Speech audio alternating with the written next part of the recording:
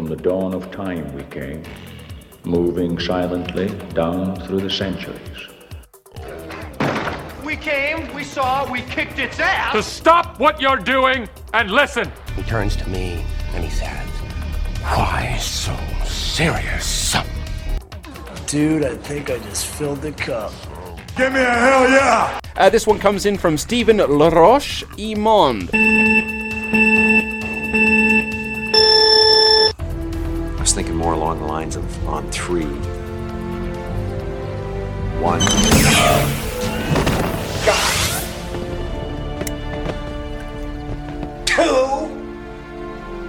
I said on 3. Bon. Ouais, c'est ça. Sinon, qu'est-ce que t'as fait de geek cette semaine? As-tu essayé Mario Bros Odyssey? Ouais, j'ai finalement joué à Mario Bros Odyssey vu que tu me l'as prêté. En dedans d'une couple de jours, je suis quand même rendu au dernier royaume, là, okay. Bowser Kingdom. Fait que je suis quand même capable d'en faire une analyse non pertinente parce que ça fait 2 ans que j'ai sorti. Ouais, c'est ça. Mais quand même, je vais me risquer à amener mes propres points là-dessus. Contrairement à Zelda, où c'est que j'avais dit dans ma critique que je reconnaissais que c'était un monde de Zelda, mais que je reconnaissais pas les codes de Zelda. Je reconnais les codes de Mario Bros, mais je reconnais pas les mondes, puis le setting, puis l'univers. Le principe, le gameplay avec les chapeaux, je trouve ça cool. Ouais, c'est malade. Ça amène un niveau de complexité dans les énigmes ou les défis plus intéressants. Tu sais, je sais pas si tu as commencé à chercher les lunes un peu plus compliquées. Là, ouais, je les cherche toutes. Moi, c'est ça. Fait que, c'est quand même cool à cause de ça. Tu sais, ce qu'il n'y avait pas beaucoup dans les autres Mario. Les autres Mario, c'était simple enough. Une fois que tu avais... Oui, tu fais ton chemin principal, mais quand tu vas chercher les extra étoiles, mettons, c'était... Ben, tu as déjà tous tes pouvoirs. Tu peux pas... T'as pas à réfléchir comment te rendre tant que ça à ton étoile. Ben, tu sais, moi, dans le fond... La façon que je l'ai perçu, la transformation puis tout ce que tu as, c'est une continuité de tout ce que tu as dans les Mario Bros. Pour moi, c'est pour ça que j'ai trouvé que c'était un code respecté de Mario Bros.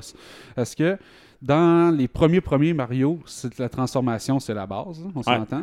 Avec les fleurs, tu transformes, tu as des pouvoirs de plus. Dans Mario Bros 3, non seulement tu te transformes, mais en plus, tu deviens un animal. Fait qu'avec la feuille, tu deviens un raccoon qui peut voler. Tu as le costume de Tanuki, où tu te transformes en statue. Tu as le costume de grenouille. Tu peux te transformer en lanceur de marteau. Donc, tu te transformé en l'ennemi. Là-dedans aussi, l'as-tu pogné? Oui, j'ai le lanceur de marteau, le lanceur de balle de feu. Ah, c'est le fun, je joue avec lui, c'est cool. Puis, on se ramène jusqu'au Mario 64. Où la transformation passait par des chapeaux de couleur. Fait que tu avais le chapeau de métal, tu avais le chapeau d'aile, tu avais le chapeau qui te mettait invisible.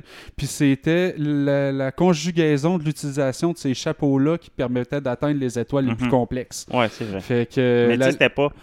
Il n'y a pas d'énigme là-dessus, je trouve. Ben, il y en avait. Moi, j'en ai trouvé parce que dans Mario 64, je sais pas à quel point tu as joué beaucoup, mais quand tu arrivais dans un tableau, chaque étoile avait un titre. Puis souvent, l'étoile les plus complexes, ben, il fallait que tu interprètes le titre, de donner un indice. Puis il y en avait qui étaient crissement tough à trouver. Là. Ben, moi, ils ont pris le... Mettons, dans 64, c'est lui avec...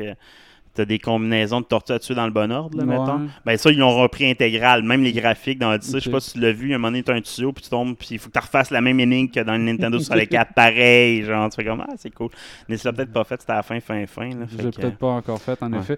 Mais jusqu'à maintenant, je trouvais rajouter la même dynamique avec la possibilité innombrable de transformation. Ça reste tout encore dans la même logique de toute la série de Mario. Et rendu là, tu as donné de la personnalité au chapeau. Puis c'est ça que j'ai trouvé qui était un bon flash. Et la couronne. La couronne. Oui, c'est vrai, parce qu'on a j'ai vu les yeux sur la couronne de la princesse. Ouais. Fait que j'imagine que ça va être son amour. C'est vrai, au début, c'est comme pas explicite. Non, moi, j'ai juste vu à un moment donné, à des yeux sur la couronne. Ouais, c'est ça, mais à la fin, ça devient comme important. C'est cool. Chacun sa princesse à sauver. Exact. mais moi, j'ai bien aimé la personnalité des bonhommes aussi dans ce Mario-là. Tu sais, Mario a une personnalité cool, Bowser. Et Lapin, comme...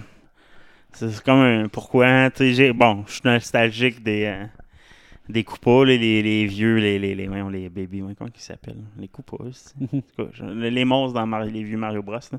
Mais c'est ça.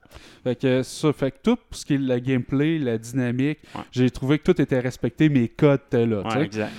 Mais le monde me mindfuck, OK? Ah ouais. Parce que Mushroom Kingdom, Callis, Mario est supposé venir de la planète Terre puis rentrer dans le Mushroom Kingdom. Ouais, mais là, Puis là, c'est un personnage de l'univers de Mushroom Kingdom qui correspond pas aux paramètres des humains dans la vraie vie. Non, parce que Mario... T'es pas dans Mushroom Kingdom, dans non, le je jeu. sais. Ouais, c'est ça. À la fin, tu vas sur la planète de Mushroom Kingdom à la fin.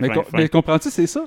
Moi, dans ma tête, c'est Mario vient de la Terre, c'est un plombier, mais il est un alien dans Mushroom Kingdom. Là, la façon que c'est présenté, ben là, t'as New c'est Mario est un membre intégral du Mushroom Kingdom et c'est un alien sur la planète qui a plein d'univers, dont la planète tu fais cette référence-là? Que Mario est un... Ben... C'est jamais dit, man! Non, je sais. C'est ça! Mais moi, ça me mindfuck Oh, je sais, moi aussi, parce que c'est un plombier. Nous autres, dans notre tête, c'est un plombier qui rentre dans un monde qui rentre... Mais non, dans le fond, la princesse, elle fait partie... Tu sais, il sort avec une princesse, pas alien, là. Il sort avec... Non, mais c'est parce qu'il arrive dans ce monde-là, puis le buzzer existe, mais tu sais... Il est supposé venir d'un monde d'humains. C'est le seul Christ d'humain dans tout l'univers du Mushroom Kingdom. C'est lui, l'alien. Non. Il y a Luigi. Ben oui, mais c'est son frère. Il y a Wario. Non, Wario, il n'y a pas rapport. Wario, il vient pas du Mushroom Kingdom. C'est un élément promotionnel qui vient d'un autre univers, qui ont mergé, esti. Il n'y a pas rapport, lui, OK? Lui, il est pas des comics Callis en 95. Ben, c'est ça, je te dis. Mais tu sais, officiellement, si tu prends le timeline canon de Mario, ouais. Hey, non, moi, je suis pas d'accord. Dans Mario Bros 1, mettons Nintendo, qui est le vrai... Ben, mettons, tu prends Donkey Kong. OK, à ce moment-là, c'est un menuisier. Donc, il n'y a pas rapport. Il y a un marteau, c'est pas un plombier.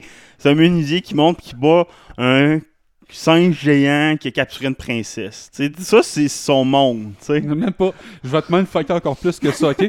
Il y a une théorie qui avait été amenée par un doute qui a été confirmée par le caractère de Mario Bros, OK? Tu souviens-tu dans le générique de Mario Bros 3, OK? Ouais. On voit, c'est comme rideau, une scène. Ouais. Il y a un rideau, puis là, tu vois tout se passer comme si c'était une scène de théâtre, OK? Ouais. Puis après ça, t'as la même affaire dans Paper Mario. Paper Mario, t'as tout le temps une assistance, puis il y a toutes les affaires, OK? Puis la théorie, c'est que toutes les aventures de Mario, c'est tout le temps juste des histoires. C'est juste des pièces de théâtre ou des films, whatever. Mais c'est juste des acteurs. Puis c'est pour ça que t'es capable d'avoir des Mario Party, des Tennis Mario. C'est que les buzzers jouent avec Mario au sport. Parce que c'est juste des acteurs, mais dans la vraie vie, ils sont des chums. OK? Mais ce film-là de Mario, il n'y a pas rapport. OK? Parce que Mario, supposé être un humain. Là, ils ont comme retcon mes histoires de Mario avec ça. En tout cas, ça m'a mindfucké. Mais Mario, il n'y a pas vraiment de canon. Mais non, je suis d'accord avec toi, les mondes sont fucked up, mais en même temps, moi, ça m'a pas tant dérangé. Non, le gameplay était tellement bon.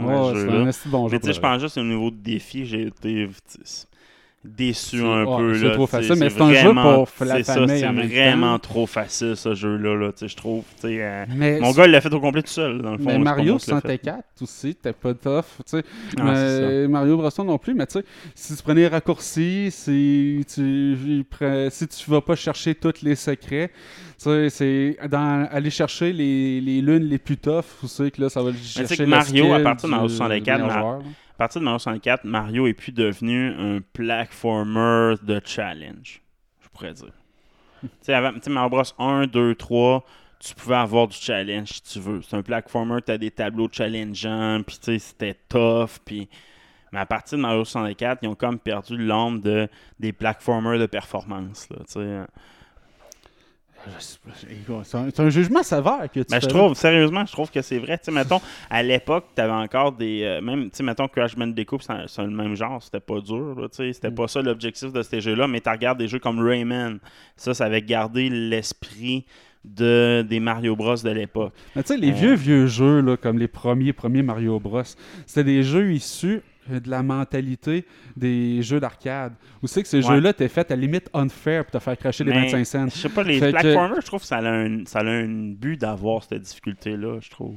Oui, mais comme je te dis, tu veux vendre un jeu pour toute la famille. Là, fait que, c'est ça. C'est pas le même objectif. L'idée, c'est de, je pense, donner quelque chose qui est accessible dans la trame principale. À l'époque, toute la famille pouvait jouer à ce jeu-là puis sacrer en famille. C'était ça la norme des jeux vidéo. Mais tu sais, juste la mentalité de ce que je te dis là pour baisser le skill, pour que ça soit accessible, ça date pas d'hier, là, parce que Lost Level, le vrai Mario Bros 2, il a jamais été envoyé en Amérique. Puis c'est pas juste parce que c'était sur disquette, ils ont pas fait l'apport, ils ont pas fait l'énergie de le porter sur cassette au Japon parce qu'ils disaient le jeu il est trop tough, les Américains ne voudront pas, parce qu'ils étaient habitués à downgrader la difficulté de leur jeu pour le marché américain qui était considéré comme des moins bons joueurs. Puis ça existe dans la littérature, là, ça se vérifie. Mais qu'est-ce que je veux dire, c'est que mettons Mario Bros 1 puis 2, on s'entend le vrai Mario Bros 2, Mario Bros 2 vraiment plus tough que le 1, mais Mario Bros 3 est pas mal plus tough que Mario Bros 1, je trouve.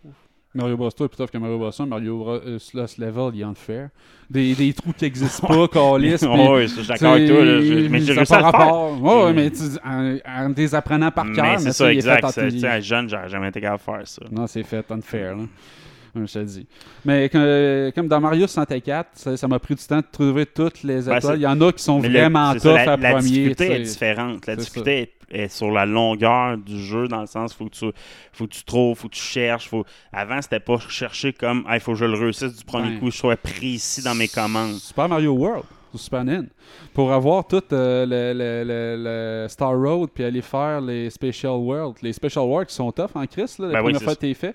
Puis pour trouver tous les secrets sont tough. Sur Super NES, il y avait encore beaucoup de platformers qui étaient difficiles, là, mais c'est à partir de même PlayStation, il y en avait encore, mais tu sais, il y a le 64 aussi, mais Mario Bros, le titre Mario Bros a changé de vocation à partir de Mario Bros 64, je trouve. Le gameplay, même si c'est en 3D, il y a des platformers 3D comme Crash Bandicoot qui étaient un peu plus proche de Mario Bros dans son gameplay un peu. Mais malgré Mario Odyssey, ils ont ramené des mini-tableaux platformers classiques plus difficile. J'ai pas joué au jeu de GameCube, je l'ai essayé avec le jeu qui va sortir demain, fait que je peux pas parler pour Sunshine puis Galaxy. Par contre, 64, je vais le défendre encore. TikTok Clock, là, je me souviens encore du nom du tableau, Calis, puis c'est pas pour rien, là.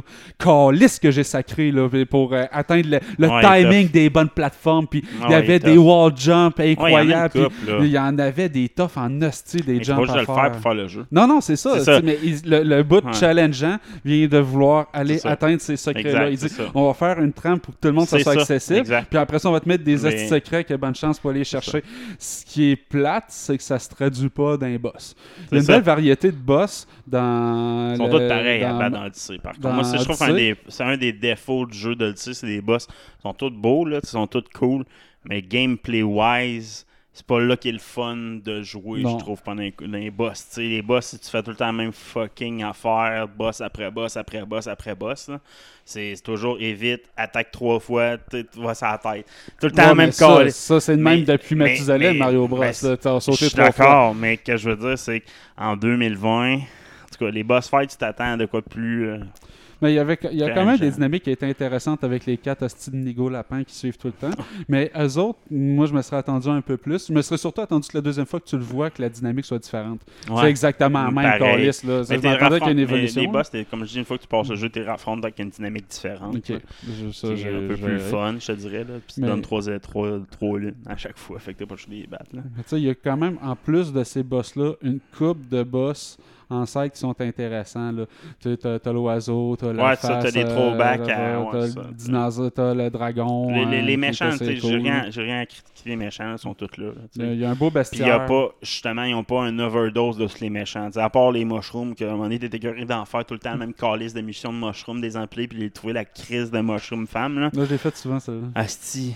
Mais je suis pas peur pour celle-là. J'en ai fait 4, je pense. Non, mais il y en a dans tous les estis de monde. À un moment donné, tu t'écœuré. Mais que je dirais, les autres méchants, il y a beaucoup de variétés. Là. Tu t'écœures pas de raffronter. C'est toujours des nouveaux méchants. Là. Fait que non, j'aime bien ça. Moi, je donne un bon 8.5 sur 10. Ce que j'y enlève, là, c'est que c'est un jeu de Switch. Moi, je m'attends à avoir la pleine expérience en mode Switch. Ouais. Moi, je joue quand ma blonde regarde la TV. Puis là, il y a plein de moves qu'il faut que tu aies les Joy-Con à part pour avoir les double jump, genre. Les double jump ou le chapeau qui tourne autour de toi, puis ça fait de même. Fait que ça m'écoeure. Puis j'aime pas ça jouer avec le mode Switch, accroché de bout. Là, puis l'écran est trop petit. Moi, je veux l'avoir dans mes mains proches.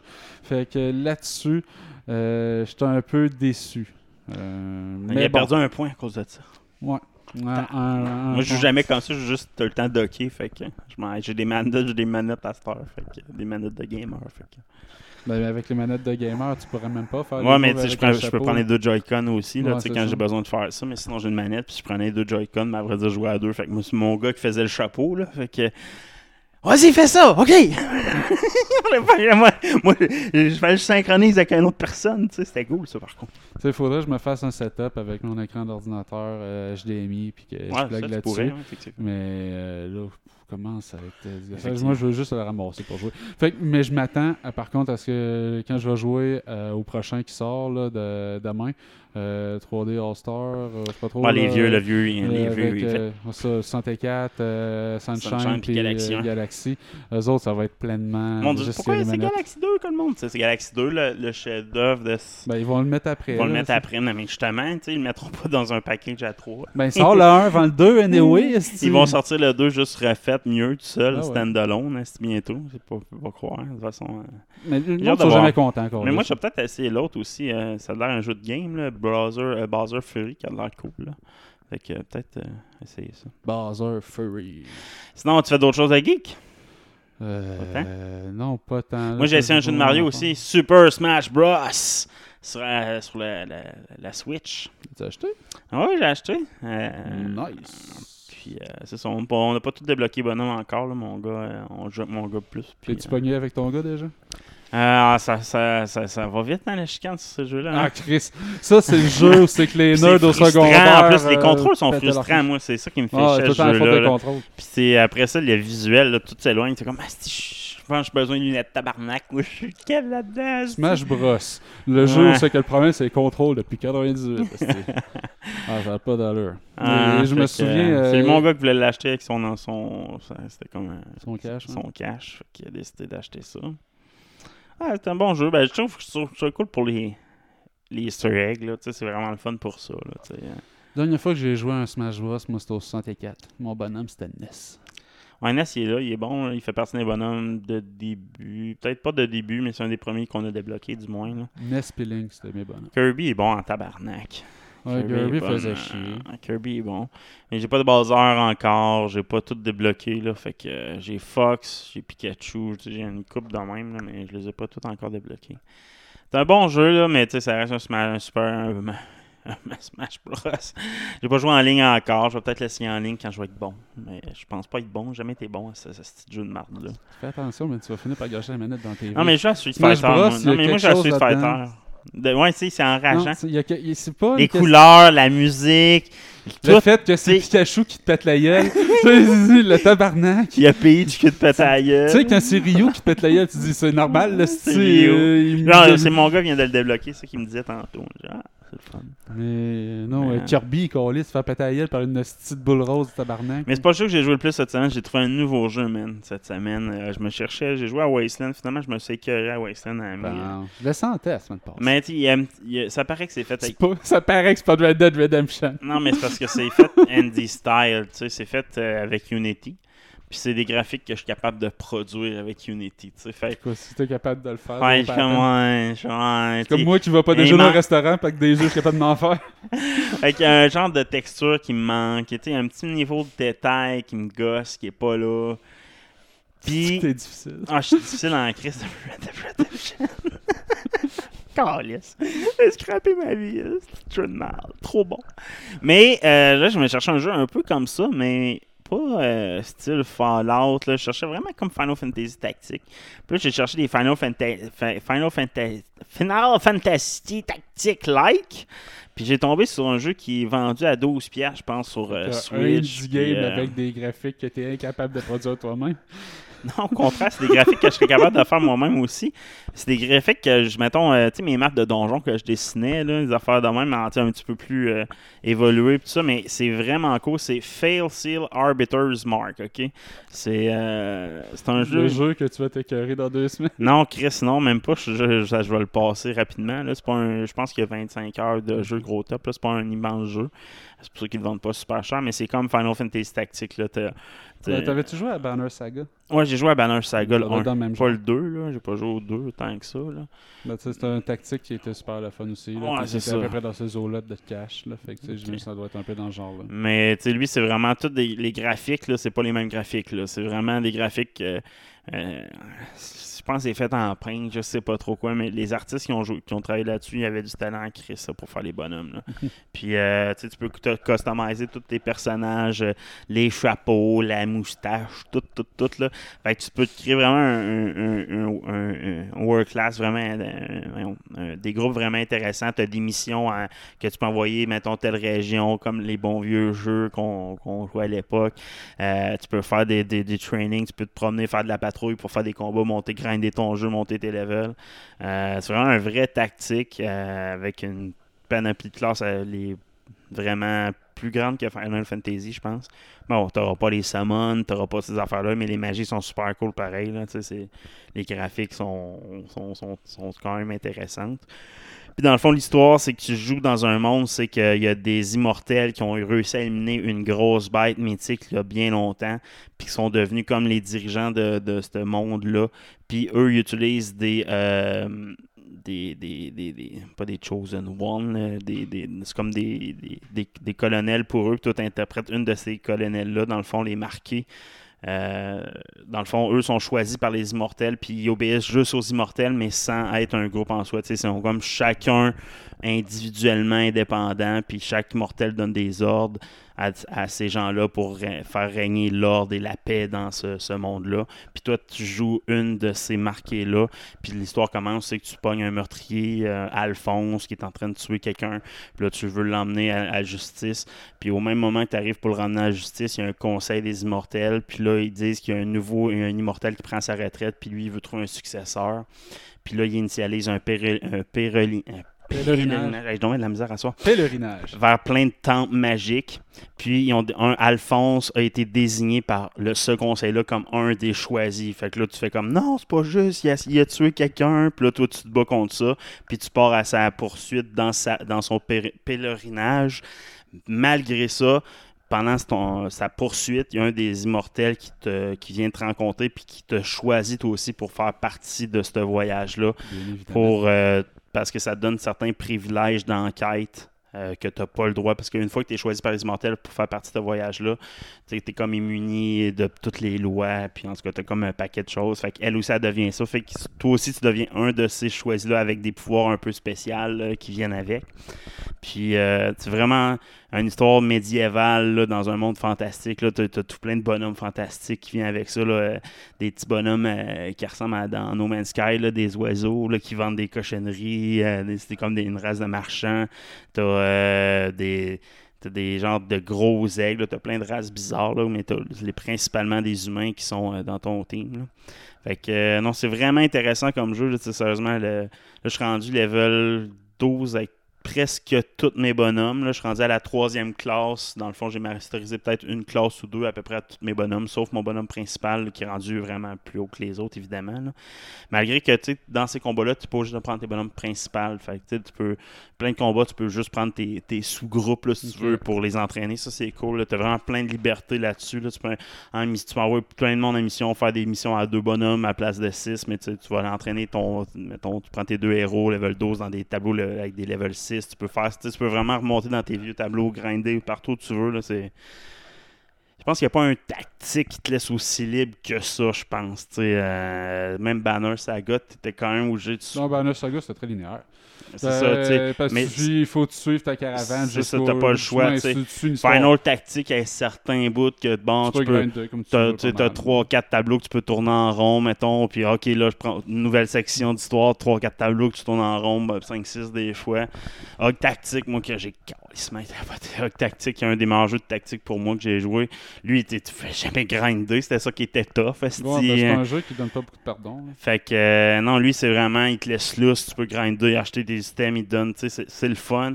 Puis, non, j'ai vraiment aimé ça. Tu peux upgrader, tu as des genres de guildes upgradés aussi pour avoir des récompenses supplémentaires. Puis, non, c'est vraiment, vraiment le fun comme jeu, sérieusement. Petit jeu, tu sais, il n'y a pas d'audio, il n'y a pas de voice-over nulle part. C'est tout des écriteaux, c'est fait en français. Je l'ai mis en français pour lire à mon gars qu'est-ce qui se passe des fois quand il joue avec moi.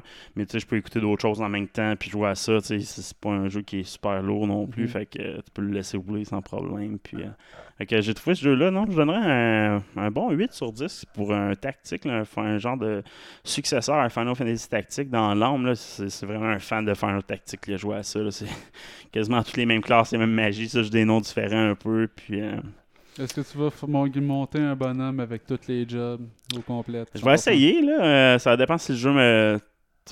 mettons, si je fais l'histoire principale, parce que je grind pas à être over level des missions d'histoire. Là. J'attends d'être pas mal tout égal au level recommandé pour faire ta mission, puis j'y vais. Là. Fait que je grind pas le jeu à 100%.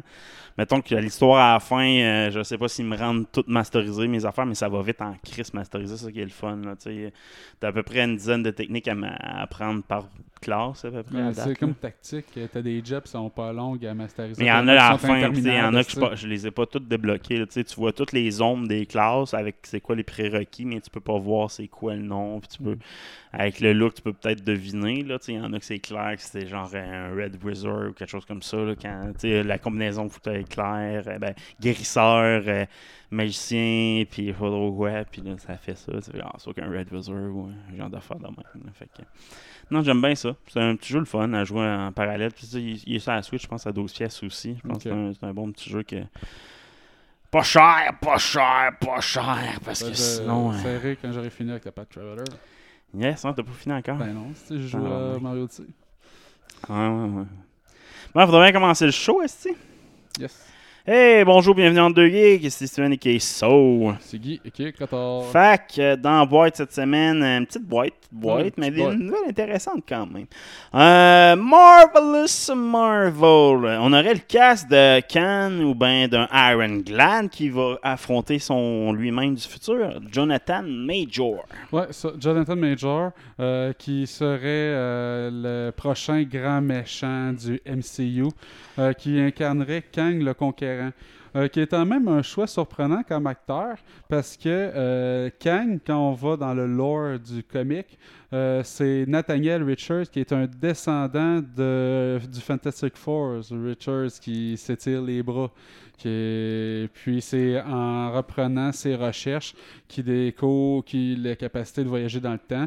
Puis ultimement, il devient un méchant puis un gentil aussi. Ça, c'est dans le Marvel 616, en tout cas l'univers encore résistant. Puis dans l'Ultimate Universe, dans le fond, Khan, c'est Aaron Glad, un apprenti, un follow-up de Tony Stark. Ouais, c'est ça. Il y a différentes identités selon les timelines. Exact. Puis il y a des moments où c'est qu'il est gentil. Dans Ironclad, c'est qu'il a eu accès à une vision du futur, comme quoi il allait devenir méchant, puis il fait tout son pouvoir pour pas devenir cette personne-là. Puis ça fitterait beaucoup, je trouve, avec le MCU qu'on connaît, puis Tony Stark. Puis, mais Ironclad avait quasiment été introduit dans Iron Man 3, là, en tout cas, le petit gars, puis on la revoit aux funérailles de Tony, lui qui avait comme pas rapport aux funérailles, là. Mais c'est pas lui. En tout cas, avec ce casting-là, ça va soit changer le background du personnage ou ça va ouvrir la voie à Monsieur Fantastique Noir. Parce que, comme je t'ai dit, c'est supposé être le descendant de Monsieur Fantastique. Donc, Jonathan Majors étant une personne de race noire, ça va être intéressant de voir quel angle ils vont donner au personnage. Est-ce qu'ils vont y aller dans le même background? Il pourrait faire Khan sans faire Aaron Glad, ou il pourrait faire juste la version méchante aussi. Ouais, je sais, mais c'est le fait que Khan... S'il y a un aspect intéressant au fait que c'est un humain du 31e siècle, qui est un petit descendant. En même temps, je veux dire, il n'y a rien qui empêche que ce soit quand même un descendant de Monsieur Fantastique, mais qu'il y ait eu des femmes d'origine afro-américaine. C'est un peu l'histoire qui ultimement, sa descendance soit noire. Ça se trouve aussi. Parce que c'est ça, exactement. Puis, moi, je pense que l'histoire de Monsieur Fantastique, le fait que la double identité, c'est un sujet intéressant présentement dans les comics de Marvel là, avec Monsieur Fantastique puis son double ganger méchant présentement, Monsieur Fantastique là, qui est hyper puissant là. Fait que puis dans Khan, dans les comics, il y a un masque, on ne voit jamais son visage. Là, ouais, c'est vrai, tout le temps. Il est toujours un masque, toujours habillé. Tu peux prendre n'importe quel acteur, le mettre dedans, puis faire son Moi, je suis parfaitement d'accord. Mais je sentais le besoin de l'adresser parce que ça a fait une petite commotion sur les réseaux sociaux parce qu'il y a bien du monde qui tiennent à cœur leur lore des comics qui disent ça se fait pas de sens. Mais en même temps, il y a bien du monde qui disent qu'ils ont des gènes d'Africains puis qui sont totalement blancs aujourd'hui parce que mais je connais pas l'acteur, fait que Jonathan Major, mais Jonathan Major, je sais pas dans vraiment quoi qu'il a joué. Je suis allé voir, il a joué dans plein d'affaires que j'ai pas écouté, fait que je peux pas savoir s'il est vraiment bon. Ouais, il joue dans quelque chose qui pogne en ce moment là, une série. Je sais plus c'est quoi. Ouais, mais moi, je suis certain que ça va être intéressant. Moi, le méchant, je le trouve cool. Fait que Khan est vraiment intéressant. Je suis certain que le gars va faire un super bon job. Thor, là pour longtemps. Ouais, Chris Hemsworth nous a confirmé ça. Chris Hemsworth, qui était en interview, qui s'est fait poser la question s'il prévoyait se retirer en tant que Thor. Et il a répondu, je cite, « Es-tu folle? I'm not are you crazy? Je m'en vais pas en retraite pantoute. Thor est ben trop jeune pour ça. J'ai seulement 1500 ans. » Donc, c'est définitivement pas un film qui va me faire dire au revoir à la franchise. En fait, je l'espère. Fait que lui, il veut continuer à personnifier le rôle. Puis il dit que Thor Love and Thunder, script qui l'a rendu très excité. Il avait hâte de le faire. Il va avoir une grande proportion. Puis il dit qu'il y a eu plus de fun à lire ce script-là que quand il a lu Thor Ragnarok. Puis Thor Ragnarok, c'était le Thor qu'il a préféré faire. On le sait qu'il va être over the top. Il va avoir des rockets spatiaux avec des lasers dans ce film-là. Fait que vous le saurez. Là. Ça va être over the top. Next news. On a une confirmation que WandaVision va être en 2020. Oui, pendant une vidéo promotionnelle des shows qui s'en venaient, on a vu des petits moments de WandaVision. Donc, 2020, d'ici la fin de l'année, on va pouvoir regarder ça, sûrement pendant le temps des fêtes. Là. Il faut que ça sorte, parce que là, MCU est en train de perdre, je trouve. Avec l'annonce qu'ils vont faire cette semaine du retard, ils vont encore retarder Black Widow, man. Sérieusement, ça commence à faire pitié en crise. Fait que Mulan, ça n'a pas été un succès côté marketing tant que ça. Là. Fait que. Ben là, il y a eu la petite commotion là, avec la chaîne de boycott puis tout. Fait que ça n'a pas donné bonne presse en plus. Non, c'est ça. Fait que je pense que ça les a comme mis haut. On n'est pas sûr qu'on va tout sortir nos titres de même. Ben là, semble-t-il qu'ils vont retarder Black Widow, comme tu dis, mais puis Saul, comme tu dis, qu'ils vont sortir. Mais tu sais, Saul, Mulan avait un gros hype, en tout cas un gros background pour le mousser, tu sais. Mais Saul, tu sais, c'est l'affaire de jazz. Ça va être bon, là. Ça fait penser un peu à Coco. Ouais. Et Coco, c'est un des meilleurs films d'animation que j'ai vu dans les dernières années. Il est bon en tabarnak. C'est beau visuellement, l'histoire est bonne. C'est drôle aussi. Fait que j'espère que ça va être dans la même catégorie, mais je ne paierai pas le montant que j'ai payé pour Mulan pour Soul parce que j'ai pas de garantie de ce que ça va être comme Mulan, mettons. Non, il faut qu'il se trouve un moyen. Ça va mettre une version plus chère de Disney+, c'est que tu as plus de films, puis c'est ce genre de film-là que tu mets, on va faire la même, peut-être plus rentable pour eux, je sais pas. Peut-être. Next news, GSP is back. Il va reprendre le rôle de Pat Rock dans le film, on l'a vu dans Captain America 2, Winter Soldier, le premier bonhomme qui se fait péter à gueule sur le bateau. Ben, pas le premier, là, mais le premier boss. Le first boss du film. On s'entend qu'il tient son bout contre Captain America pendant au moins 20 secondes, ce qui est pas peu dire. Là. Non, mais tu réécoutes le combat, il est pas... À part qu'il parle en français, c'est ça qu'ils ont... Il n'est pas un bon acteur. Là. La scène de combat est vraiment bonne. La scène de combat est excellente. Il était un très, très mauvais acteur. OK? Mais J'essaie d'être gentil. Mais semble-t-il que Georges Saint-Pierre, depuis, a pris des cours d'acting. Et comme dans tout ce qu'il fait, il devient obsessif là, dans ce qu'il a fait. Puis il paraît qu'il est vraiment développé, qu'il a fait une couple d'apparitions sur des tournages sur des plateaux américains, puis qu'il a vraiment pogné une coche. Fait que je serais pas surpris. Je pense qu'on va être surpris de ce qu'il va rendre à l'écran dans le Falcon and Winter Soldier. Moi, je pense, on part avec des attentes de merde parce que tellement c'était mauvais. Dans Captain America 2, je suis convaincu que là, il va bien paraître. En tout cas, ça ressemble avec le début d'une nouvelle Hydra, là, avec Batroc, avec l'autre, là. Voyons, Chris. Bon. Lui qui a son chapeau mauve, là. Ah ouais. Le hook mauve, là. En masque, tout cas, le masque mauve. ouais, c'est vraiment toute l'hydre est en train de renaître. Je pense avec ça, peut-être l'histoire dans Falcon and Winter Soldier. De faire renaître l'Hydra, c'est quasiment aller rechercher un peu de background des Agents of S.H.I.E.L.D. Puis moi, Agent of S.H.I.E.L.D., c'est mort il y a à peu près 4-5 ans. Puis je sais que c'est pas... Ça a non, mais continué plus longtemps que ça. justement, c'est l'histoire qui est plus canon. Puis tu sais, c'était... C'est pas canon? C'est plus canon. Non, c'est plus canon. Agent of S.H.I.E.L.D., c'est comme dans une dimension parallèle. Ça a été dit par Foggy il y a une couple de temps, confirmé dans le fond. Fait qu'Agent of S.H.I.E.L.D., se sont inspirés d'eux, mais à partir de la saison 4, c'est officiellement... C'était devenu plus canon. Fait qu'ils ont tout décanonisé. Je pense qu'il y a une dispute entre le directeur le monde paralléliste, parce que c'est quand même... Non, mais c'est comme un autre univers. Là. Je veux dire, c'est pas dans l'MCU. Là. OK, mais Colton... c'est les mêmes personnages. C'est ça, fait Colton, c'est le même Colton jusqu'à Avenger. Okay. Puis après ça, c'est comme un autre univers. Même si c'était très proche. Là. Jusqu'à un certain moment, c'était très proche. Même il s'arrangeait pour que ça fit avec la sortie des films. Exact, mais les mondes se sont dissociés.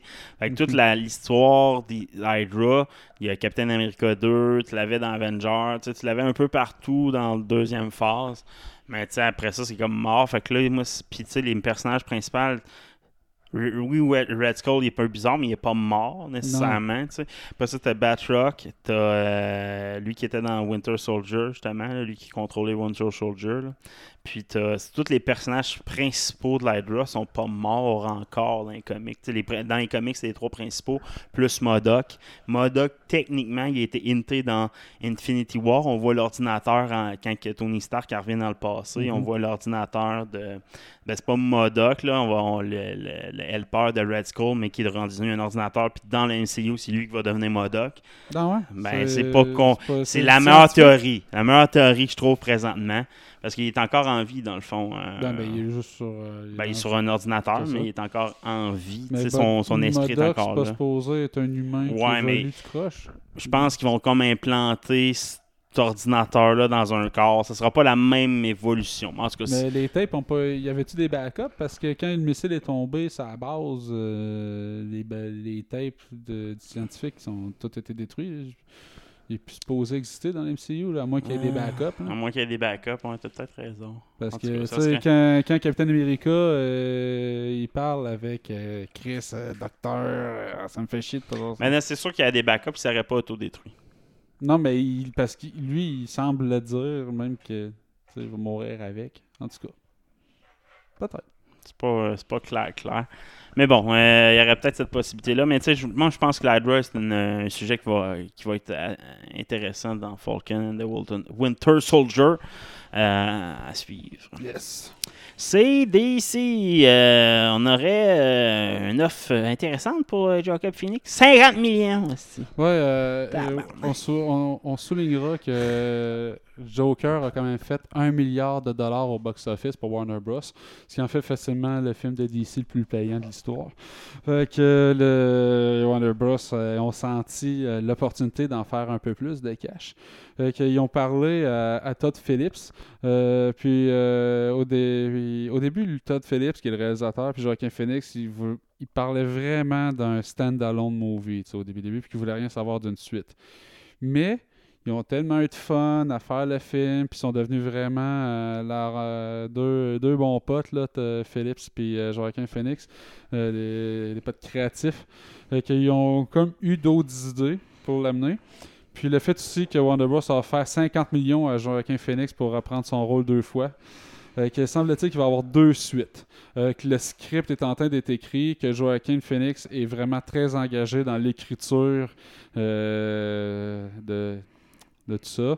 Que il y aurait un engagement à long terme de la part de Phoenix, de Todd Phillips et du producteur Bradley Cooper. Donc, c'est quand même le plus gros chèque de sa carrière que va atteindre Joaquin Phoenix, qui est quand même un gars qui aime les films d'auteur. Fait qu'après avoir pogné des chèques comme ça, tu peux faire tout ce que tu veux du reste de ta carrière. Dans Johnny Cash, il était bon en tabarnak. Mm-hmm. Moi, Johnny Cash, c'est un film que je réécouterais. Parlant de Joker, l'as-tu écouté? Finalement, Joker? Non. Parce que un film, moi, quand tout le monde me parle d'une affaire en même temps, puis tout le monde, ça m'écoeure au dire pendant un bout. C'est comme si j'avais vu le film sans le voir à un moment donné. Fait que là, je voulais me nettoyer de toutes les scènes, puis tout ce que le monde avait dit, puis tout. J'avais le punch de la fin avant de l'avoir écouté, tu sais. Fait que quand j'ai ce sentiment-là, que j'ai vu quelque chose sans même l'avoir vu encore, je prends un break. Fait que je vais l'écouter éminemment, là. Je pense que c'est un bon film à écouter présentement, là, avec l'état de la pandémie, avec tout ce qui pète, le monde vire fou. Ben, je pense pas mal l'histoire de Joker. Ouais. Fait que je vais peut-être les réécouter prochainement. The Flash va tout restarter, mais oubliera rien. Ouais, c'est le réalisateur qui a lâché cette ligne-là. The Flash movie will restart everything and doesn't forget anything. On restart tout, mais on n'oublie rien. Ça reste dans la même lignée de ce qu'on avait dit, c'est que ça va être un film axé sur l'histoire de Flash qui retourne dans le passé pour sauver sa mère d'un meurtre dont son père est faussement accusé. Donc pour lui, ça permet de sauver sa famille au complet. Flashpoint. Et ça amène le Flashpoint, tout ça qui va comme fusionner plein d'univers ensemble, puis ça vient implémenter le concept de multivers dans DC. Fait que là, on va voir à peu près 3, 4, 5 versions de Batman, dont peut-être bien une version en CGI d'Adam West, tant qu'à faire. Fait que ils vont admettre que tout ce qui a été conçu, écrit dans toute l'histoire de l'humanité dans DC est tout canon dans un univers ou dans un autre. Puis ils vont pouvoir restarter au complet leur DCEU à partir de ce film-là. Fait que je pense... En tout cas, il y a bien des fans, ces réseaux sociaux, ces forums, quand ils commentent la nouvelle, qui espèrent ça. Ceux-là qui trippent sur les personnages de l'or de DC, mais que tout le monde est un peu déçu de la façon que ça a été amené au grand écran. Ça va être comme le point de rupture avec ce qui a été fait dans le passé pour partir sur des nouvelles bases, si on veut. À ce moment-là, ils pourront faire du cherry picking avec ce qui se fait en ce moment pour voir c'est quoi qu'ils veulent mettre canon. Ça va-tu être le prochain Batman de Matt Reeves avec Patterson qui est plus COVID, que le tournage a recommencé. Là. Bon. Fait que on verra bien. On change de avec les geeks des étoiles. Piou, piou, piou. On aurait des nouvelles sur une rumeur pour une nouvelle série concernant le jeune Mace Windu. Ouais, vient d'un scooper du nom de Daniel Richman qui aurait été mis au courant d'un projet standalone de Lucasfilm sur Mace Windu, la jeune version. Donc, recasté, pas de Samuel L. Jackson, mais ils hintraient peut-être la présence de Samuel L. Jackson pour des scènes dans le futur. Ou ben, comme narrateur. C'est ça, peut-être comme narrateur, ou tu le vois lui, des scènes dans le présent qui l'amènent à se rappeler de ses personnes passées. Je ne sais pas comment il pourrait monter ça. Mais ça peut être intéressant. Mais Windu, c'est un personnage vraiment fort. C'est il n'y a pas toute la gloire qu'il y a eu qu'il méritait sur grand écran, qu'on a vu vraiment développer avec les comics. Ouais, exact. Donc, il mériterait... dans Clone Wars, c'est un des Jedi les plus intéressants dans la série Clone Wars. C'est le plus guerrier des Jedi à cette époque-là. C'est comme la vieille garde des Jedi avant qu'ils deviennent comme juste des défenseurs de la paix. C'est le grand général de l'armée, dans le fond. C'est pas Yoda. Yoda, il fait partie, mais c'est lui qui contrôle l'armée. C'est Mace Windu. Puis dans ces générales, il y avait Obi-Wan. Un moment donné, il y avait Anakin, tout ça, mais... Ça fait partie le général de l'armée. Là. C'est le commandant de guerre. C'est lui qui faisait le plus Cotard, Knight of the Old Republic. Techniquement, il a battu Palpatine. C'est Anakin qui a sauvé Palpatine, mais c'est le seul qui a battu l'empereur en legit fight. Puis il aurait pas dû perdre parce qu'il s'est laissé battre par Anakin. C'est ça. Fait que c'est vraiment le seul qui a réussi à battre. Yoda a perdu, Luke a perdu, Vader il l'a pris par surprise. Mais le seul qui a battu Palpatine, ça reste... Non, il a ri. Ouais, mais c'était pas Palpatine, c'était Robot Palpatine. C'était Palpatine sur un crochet pour aller à la pêche. Je l'ai écouté dernièrement. Puis... Fais-toi pas ça. Et tu l'écoutes une fois, tu fais je sais c'est quoi. Maintenant, on passe à autre chose. Star Trek de Noah Hawley. Sans Picard puis sans Kirk. Ouais, Paramount Pictures, on l'avait annoncé il y a une couple de semaines, a mis un hold sur la production du film de Noah Hawley. On se demandait pourquoi celui-là en particulier prenait une pause. En fait, il scrape au complet le scénario. Donc, ils repartent sur des nouvelles bases et ça va être une nouvelle équipe. L'histoire, originalement, était supposée être centrée autour d'un virus qui est en train de nettoyer au complet la galaxie de toute forme de vie. Je sais pas s'ils vont garder cette prémisse-là ou pas, mais ça va être des personnages au complet. Puis, ce qu'ils ont dit en entrevue, c'est qu'ils veulent faire un peu comme Fargo. Ils ont fait, eux autres, une série Fargo basée sur le film de 96. Puis, ils disent, on veut prendre un angle qui va dire, on refait une histoire que vous vous attendez d'avoir. Puis au début, on vous met des codes que vous faites fuck, c'est pas ce que je pensais pantoute, alors qu'ils sont supposés me livrer ça. Puis à la fin, on vous ramène pour vous dire non, c'était ça tout le long. Je sais pas comment ils vont réussir à présenter ça comme tel dans un Star Trek. Là, peut-être fuck, c'était pas dans l'Enterprise, mais à la fin, t'es dans l'Enterprise. Je sais pas. Pas sûr. Streaming War, Tic-Tac Trump, puis Oracle, c'est ça? Ouais, Microsoft s'est fait revirer son offre d'achat de TikTok. Ça n'a pas passé. Là, il y a eu des nouvelles récentes comme quoi Oracle serait intéressé à avoir les TikTok dans son giron. Parce qu'on se rappellera que TikTok est sur le point d'être banni aux US. Il faut que ça passe à des intérêts américains. La raison étant que l'administration Trump a peur que les données de TikTok se retrouvent sur les serveurs de TikTok, dont le président de l'entreprise aurait des proches liens avec le Parti communiste chinois, dont il a peur de vol de propriété intellectuelle d'informations sur les Américains. Je pense avec raison. Puis, le problème, c'est que si ça devient interdit aux États-Unis, ça devient interdit pour tous les pays qui utilisent la technologie des Américains qui servirait à amener TikTok. Fait que c'est la façon que le commerce mondial est basé. Puis, c'est fucké, là. Mais ça ferait un effet de domino un peu partout. C'est en ce moment, c'est pour ça que Huawei là sont dans la marque pour de vrai, après parce que à cause du 5G, les Américains ne veulent pas que Huawei prenne ça. Le Canada a raté une VP qui se trouve à être la fille du président là-bas, qui a des liens avec le Parti communiste chinois. C'est toute une game politique. Fait que là, en ce moment, là, Huawei, ils sont plus capables de produire de téléphone parce qu'ils n'ont plus de processeurs, ils n'ont plus d'écran, ils n'ont plus rien. Pourquoi? Parce que la bande des affaires là-dedans, que c'est des brevets américains. Puis si les Américains disent que tu peux pas en faire, ben que la Corée du Sud, même si en produit, ils ne peuvent plus en vendre. Sinon, s'ils décident d'en vendre, ils peuvent plus utiliser le brevet. Fait qu'ils peuvent plus en produire pour les vendre aux autres. Fait que ça devient comme des gros enjeux, des gros effets dominos. Fait que c'est pour ça qu'ils se font coincer, tu sais. Ils n'ont pas le choix de vendre. Le problème avec Oracle, c'est que ils vont pas acheter TikTok comme tel. Ils pourraient juste hoster leur data sur leur serveur. On se rend garant des données. Ce qui était un offre qui avait été faite bien avant l'offre d'achat de Microsoft. Puis Trump avait dit non, c'est pas ça qu'on veut. Nous autres, on veut que ça soit acheté chez nous, qu'on soit propriétaire de. Puis, mais le boss d'Oracle, puis le CEO d'Oracle, c'est des chums de Trump. Fait que là, peut-être que ça va leur permettre de réussir à faire passer ça.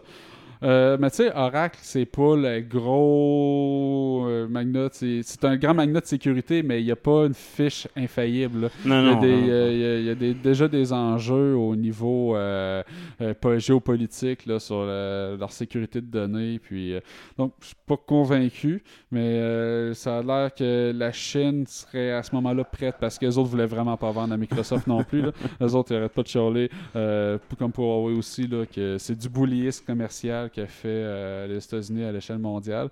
Mais le gouvernement chinois, moi, il me fait peur. Fait que je préfère moi, que ça. TikTok, je m'en calisse, je l'utilise pas. Mais il y a quand même 100 millions d'Américains qui l'utilisent, ce qui en fait quoi, c'est 30% de la population? Moi, un jour, là, ils devraient tous bannir les hosties de réseaux sociaux. C'est pas compliqué. T'as-tu écouté le... Pas bannir, je sais que t'es un fan de documentaire. T'as-tu écouté non, le documentaire? Je m'en souviens plus du titre, mais oui, je l'ai mis dans ma liste. Mais non, je peux écouter.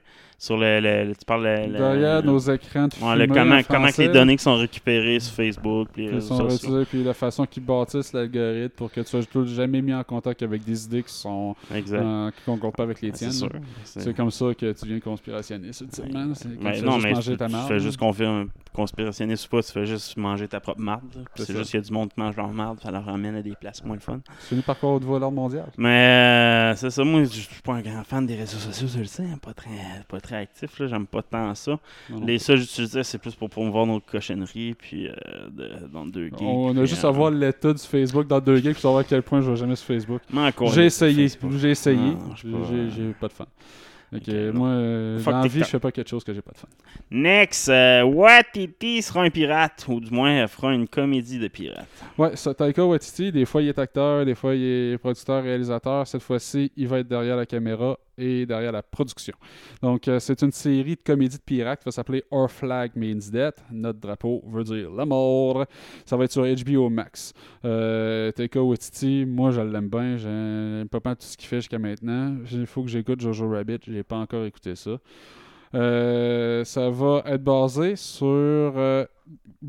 donc pas une vraie description des événements, sur les aventures de Stede Bonnet, qui est un aristocrate qui a vraiment vécu au 18e siècle et qui a tout vendu pour devenir un pirate, qui a fait de la piraterie dans les Caraïbes, dans les Barbades. C'est une histoire vraie. Semble-t-il qu'il y a quand même des anecdotes drôles à travers ces aventures. Puis ils vont partir de là pour faire des dérapes un peu, puis en faire vraiment une comédie. Ça peut être intéressant. Moi, j'aime bien l'environnement des pirates depuis Black Flag, là, Sanskrit. Là. Moi, j'ai toujours aimé les films aussi de Pirates des Caraïbes. Taika Waititi va être le producteur, va réaliser le premier épisode. Après ça, c'est David... je ne sais plus son nom. Ça peut être bon. Ces œuvres sont toujours intéressantes. Ça va être drôle, ça, c'est sûr. Donc, l'éveil de Paramount Plus, anciennement CBS All Access. Fait que, un autre service disponible pour tout le monde. CBS All Access, qui est une plateforme de streaming qui est aux États-Unis seulement. Leur contenu, je pense, c'est un deal avec Crave qui ont pour le Canada pour le regarder. Va changer de plateforme. Ça va aller directement sur Paramount Plus, la compagnie de production qui a plus que CBS, dans le fond. Puis ils vont offrir plus que du stock de CBS aussi. Dans le fond, sur leur plateforme, on va avoir du Comedy Central, du BET, du MTV, du Nickelodeon pour les enfants. Donc, un regroupement de plusieurs postes. Donc, on va voir ça de plus en plus. Je pense souvent les postes câblés appartiennent à des grandes compagnies de production. Fait que chacun va avoir sa petite plateforme comme ça. Puis, tu vas avoir des packages. Tu vas aller faire ton cheveu Pékin comme ça. Ils vont commencer avec à peu près 30 000 épisodes de séries et de films. Pour stock de base. Et la production qui va continuer de suivre. Moi, je ne l'essayerai pas. Je suis pas sûr que même si on le veut, Paramount Plus va être disponible ailleurs qu'aux États-Unis. Parce que pour faire des plateformes de streaming à l'échelle mondiale, c'est beaucoup d'investissement. Il y en a beaucoup de plateformes de streaming aux États-Unis qui passent pas à la frontière puis qui font juste faire des ententes avec les gros. Qui font des ententes avec Bell puis nous envoient ça sur Crave. T'sais. Ou ils font des postes. Ouais, mais s'ils veulent le vendre en streaming, parce que même les postes câblés, on les a pas tous au Canada. Non, mais exemple, il y a des networks. Network, c'est un poste, mettons. Ouais, ok, tu prends le poste. Mais je pense que c'est pas très populaire. Non, ça chie bien raide. Il y a une affaire en streaming au Québec que je suis curieux d'avoir ton avis. C'est la plateforme de podcast pour le fun qui est faite par Mario Grenier. As-tu entendu parler de ça? Ouais, c'est pas lui, c'est plus un genre prend des anciens animateurs de radio, ces affaires-là. Là. Non, mais t'as des humoristes qui ont leur propre podcast. Mais c'est 2 piastres par mois, mettons.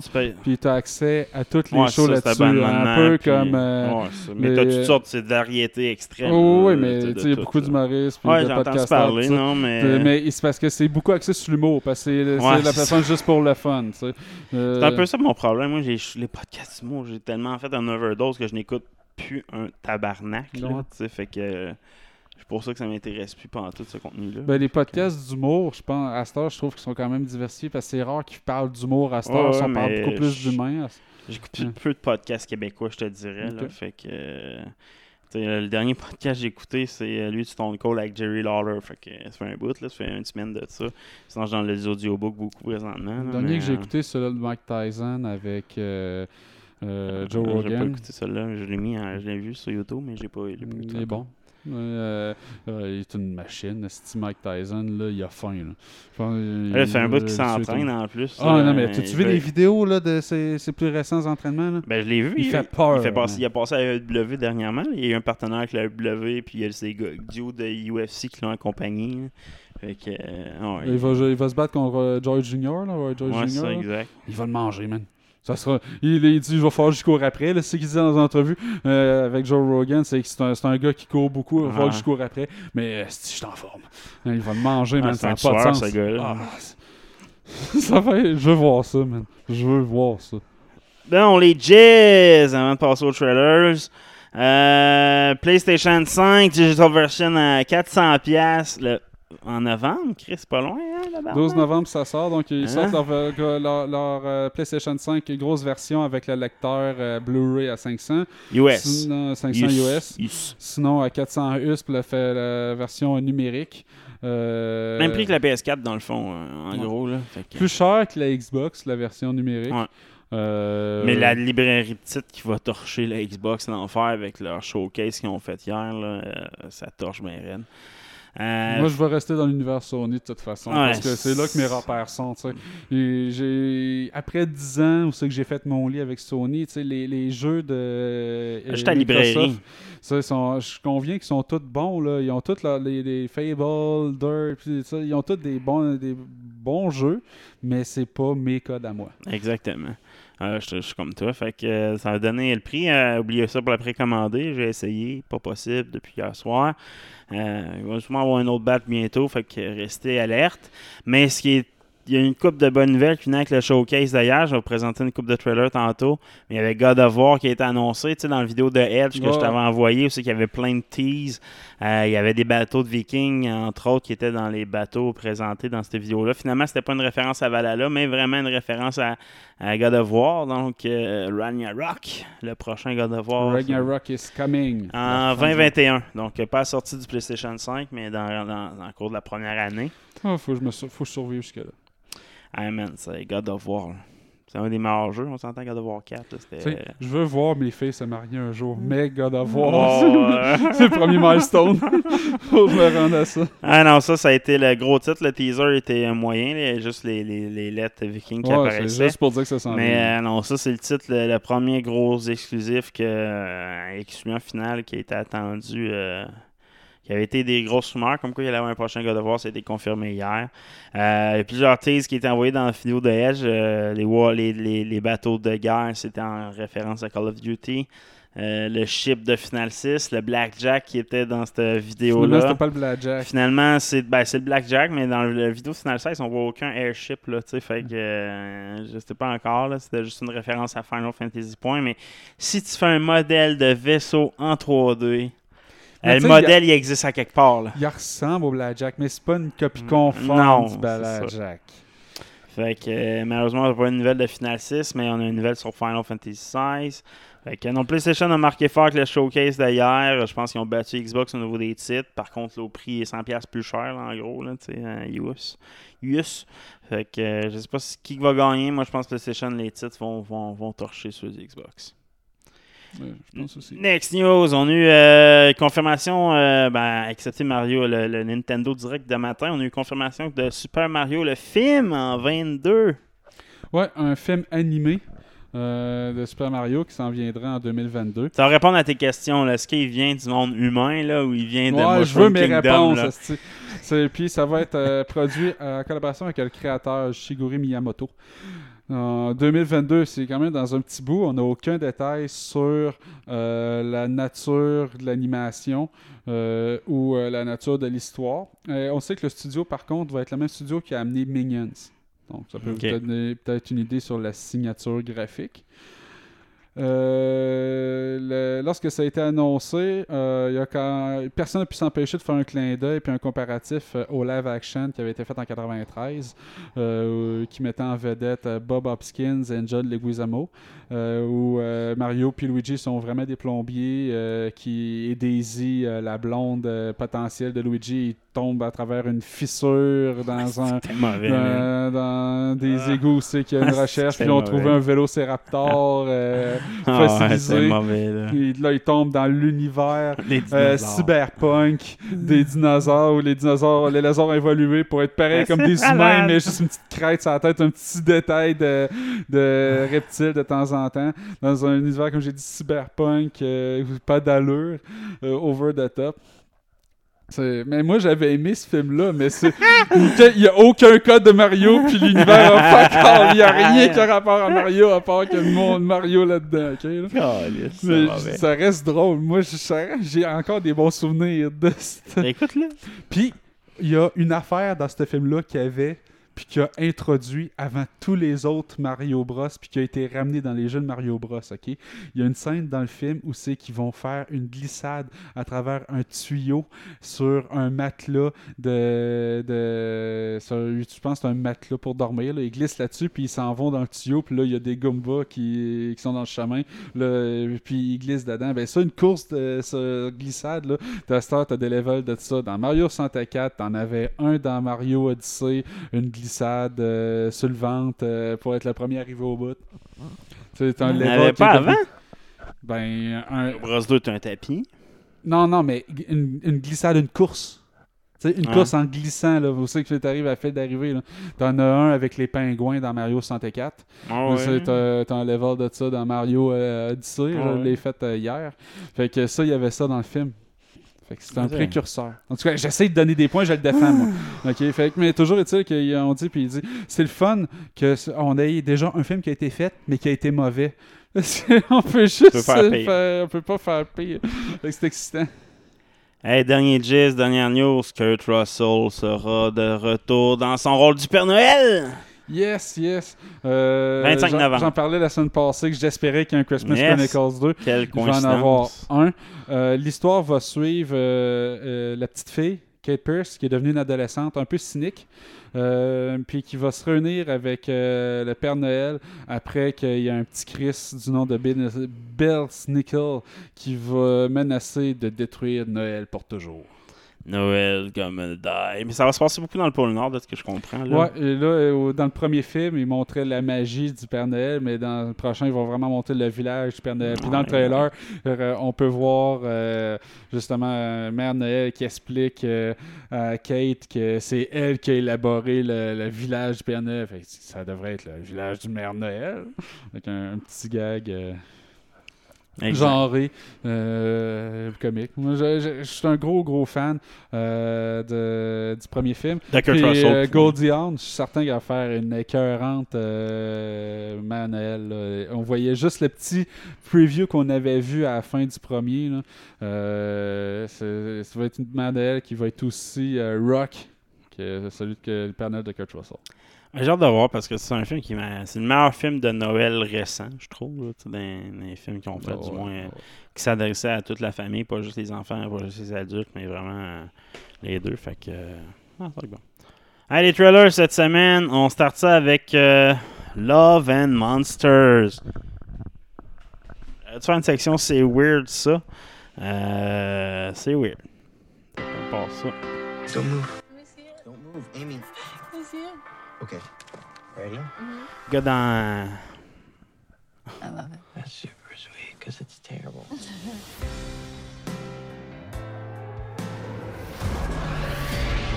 my God. Where have you been, Joel? Amy, I love you. I'm gonna come find you. Regarde les montres, là. The day of the monster uprising was the day I lost everyone. Only a small fraction of humanity survived and moved underground. I've been scanning for Amy the entire time. And now I finally found her. Joel! Hey! Joel! Amy, is that you? Oh my God! Hey! How far away is Amy's colony? 85 miles. It's an impossible journey. Everything will try to kill you. Don't fight, just run and hide. Des fourmis qui sont on le sait pas trop, là. Ça ressemble à des fourmis. Une grosse fourmi géante. Parce qu'il a dit de uprising. Fait que c'est pas une invasion de uprising. C'est les fourmis et les insectes qui sont rebellés. Regarde, ça, ça ressemble à un escargot. C'est des monstres. C'est la nature qui s'est rebellée. C'est vraiment un film de fin du monde comédie. Ouais, c'est ça. C'est une comédie de fin du monde. Là. Ça me faisait penser un peu à Zombieland, mais en version plus monstre. Plus monstre et peut-être plus familial. Ouais, aussi, plus familial, dans l'humour. Le Zombieland, c'est adulte comme humour quand même. We have lost this war. We could still take our world back. You're more of a survivor than I thought.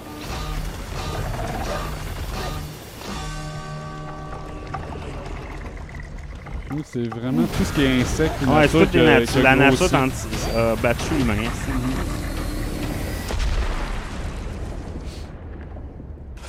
Mais moi, j'aime ça, les films de gros bébites. Ouais, c'est ça, exact. Ça a l'air drôle. Love and Monsters.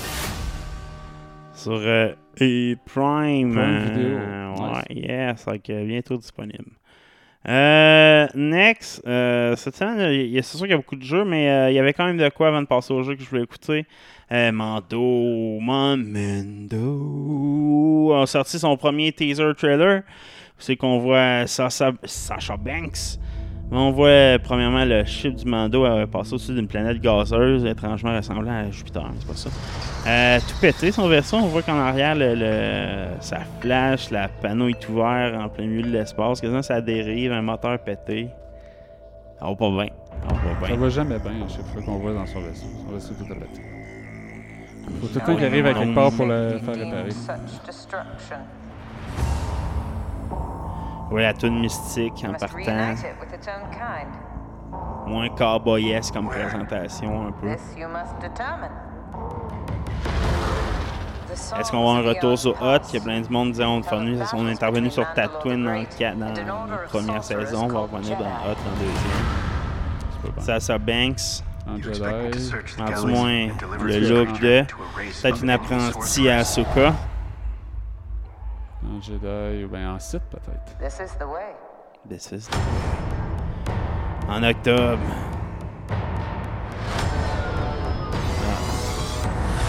Le Stradrum qui est là.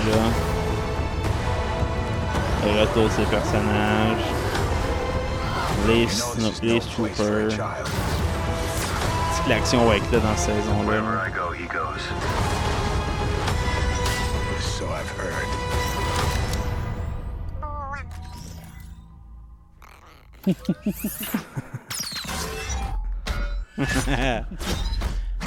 La vision du child, encore une fois, qui est exploitée à son maximum. This is the way. This is the way.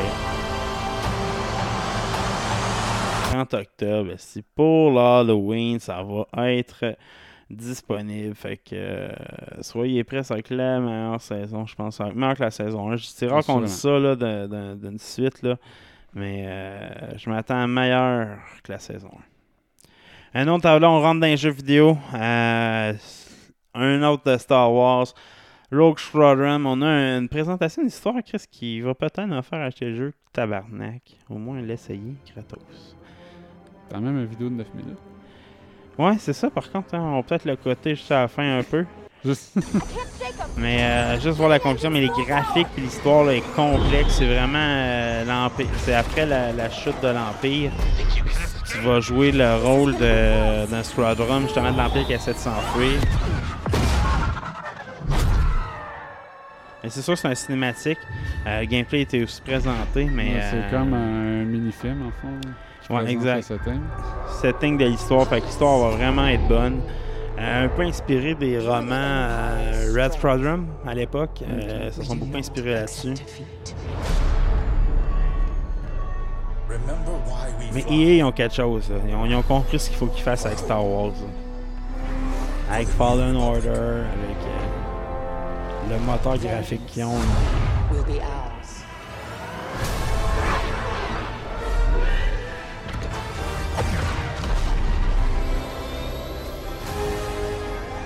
C'est le fun d'être un Jedi, mais contrôler un vaisseau dans l'univers de Star Wars, c'est quoi de vraiment le fun. Il y avait Star Wars Starfighter à l'époque que j'avais joué en Chris qui était bon. Et il y avait Squadron, justement Rogue Squadron qui était 3D, qui était vraiment bon aussi. Un bon jeu de combat spatial, c'est tout. Fait que non, ça va être bon. Allez voir le cinématique présente au complet. Il présente les deux clans, les deux squadrons au complet. Ça va être vraiment bon. Là, on passe au showcase de PlayStation cette semaine.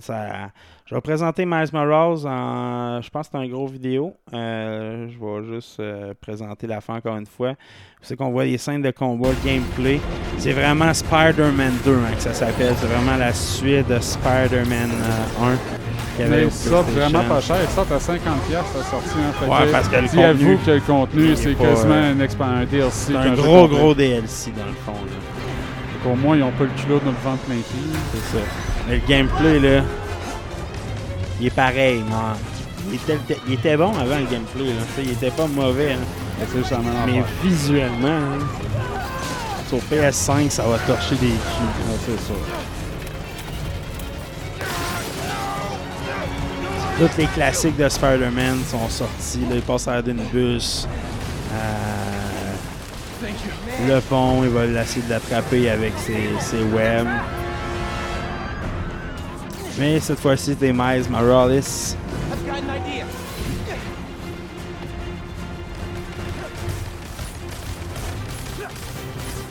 awesome, là, sérieusement. T'as-tu joué au premier? Non. C'était un nasty bon jeu. Je t'avais vu jouer en mars. J'ai vu un playthrough. J'ai pas joué moi-même. J'ai l'impression de jouer Spider-Man pour vrai.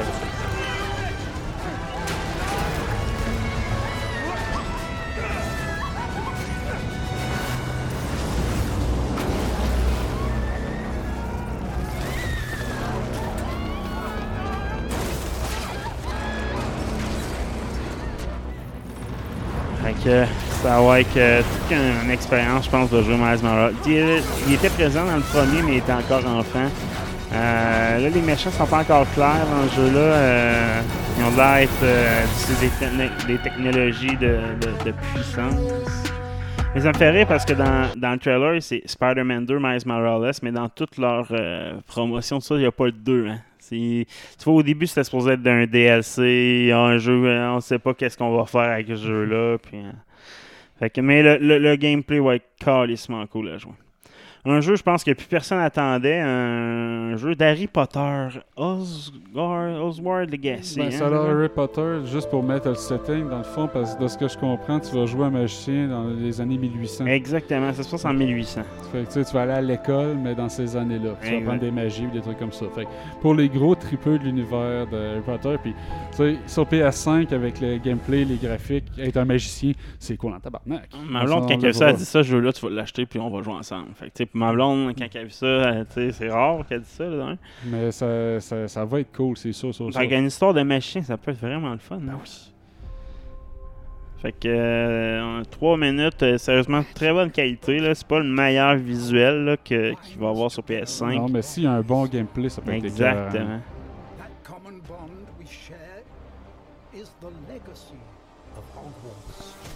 Oswald. Donc, je pense que ça, c'est... Fait qu'à l'époque, je pense, de Dumbledore, c'est qu'il était un élève, je pense. Je connais pas assez le lore de Potter. Every corridor, every portrait, every stone in this castle tells the story.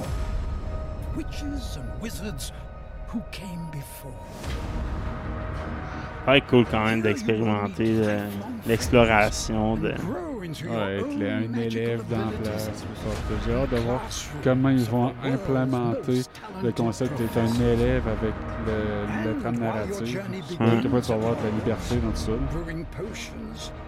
Taming fantastic beasts and mastering spells. There is a larger world beyond these walls. Comme un hippogriffe. Filled with dangers you can't yet imagine. Mais je pense que c'est assez linéaire comme jeu là, tu sais, avec une histoire que tu vas vivre. J'ai hâte de voir s'il va y avoir de la profondeur, si de la rejouabilité ou ça va être que linéaire. Mais ça me fait penser à un jeu genre Fallen Order. Là. Ça serait vraiment une belle expérience de jeu et au bout, là, mais... Peu de rejouabilité. C'est ça, exact. What form will it take? On va avoir des méchants puis des dragons. The journey ahead will reveal what you stand for. We reveal what we stand for, peut-être qu'on va être... Peut-être qu'on peut devenir un méchant aussi. Je sais pas, hein.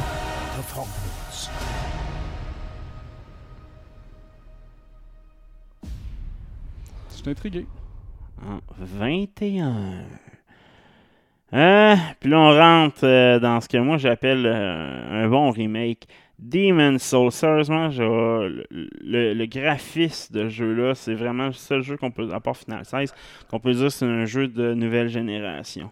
On va juste présenter, allez le voir, là. Ça a été présenté au showcase, mais visuellement, la lumière, le son, ils ont tout refait de ce jeu-là, puis visuellement, c'est le plus beau jeu qu'ils ont fait.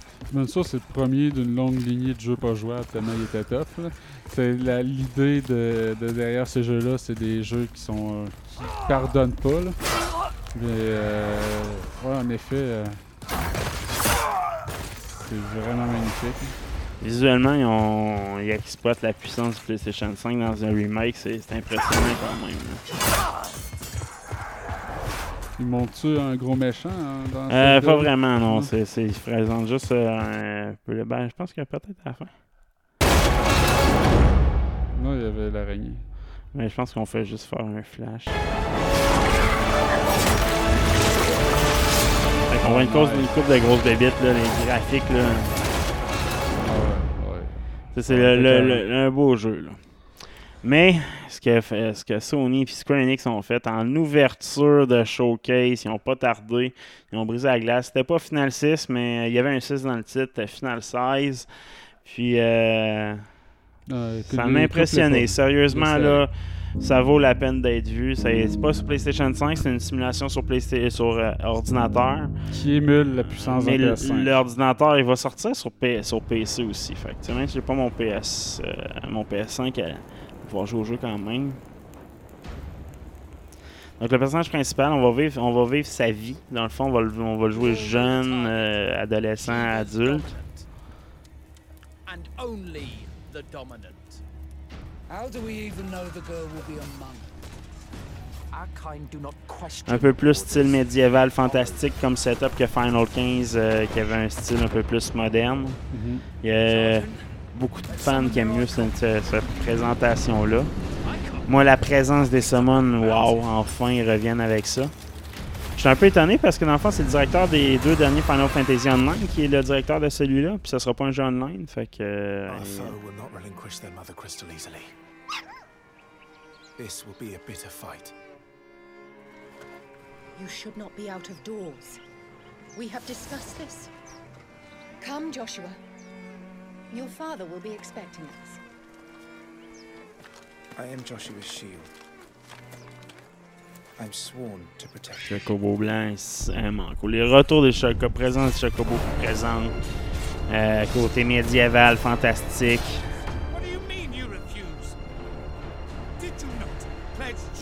Il fait penser à Final 6 ou Final 4 un peu. Malboro, man. Ah, si, je les aime. Il est pareil comme dans Final 15. Il y en a beaucoup dans Final 15. Dans Final 7, je veux dire, mais ils ont pris le même modèle.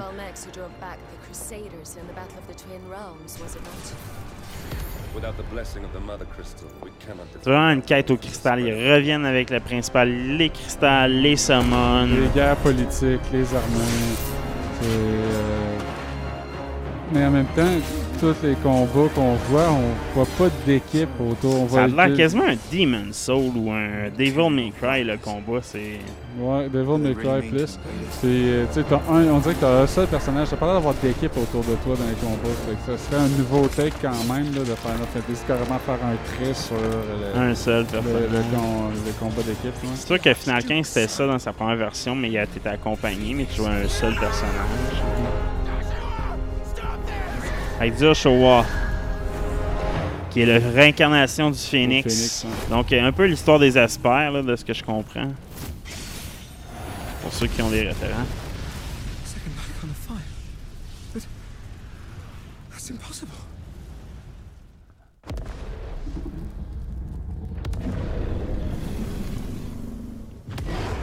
Ah, il frite quelque chose. The legacy of crystals.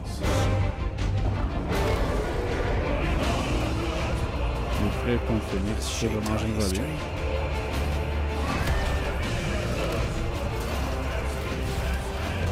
Shiva contre Titan. Shiva, Titan, Ifrit, Phoenix.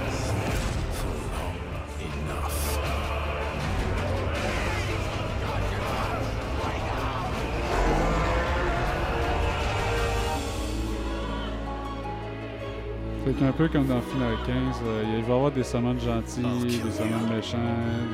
On va interagir avec eux autres, ils vont être une partie vivante du monde dans lequel on va évoluer. Ça a l'air très proche de Final Fantasy XV, le gameplay, la présentation. Mais l'histoire, a l'air ça a l'air plus Final 6. Exactement, c'est ça.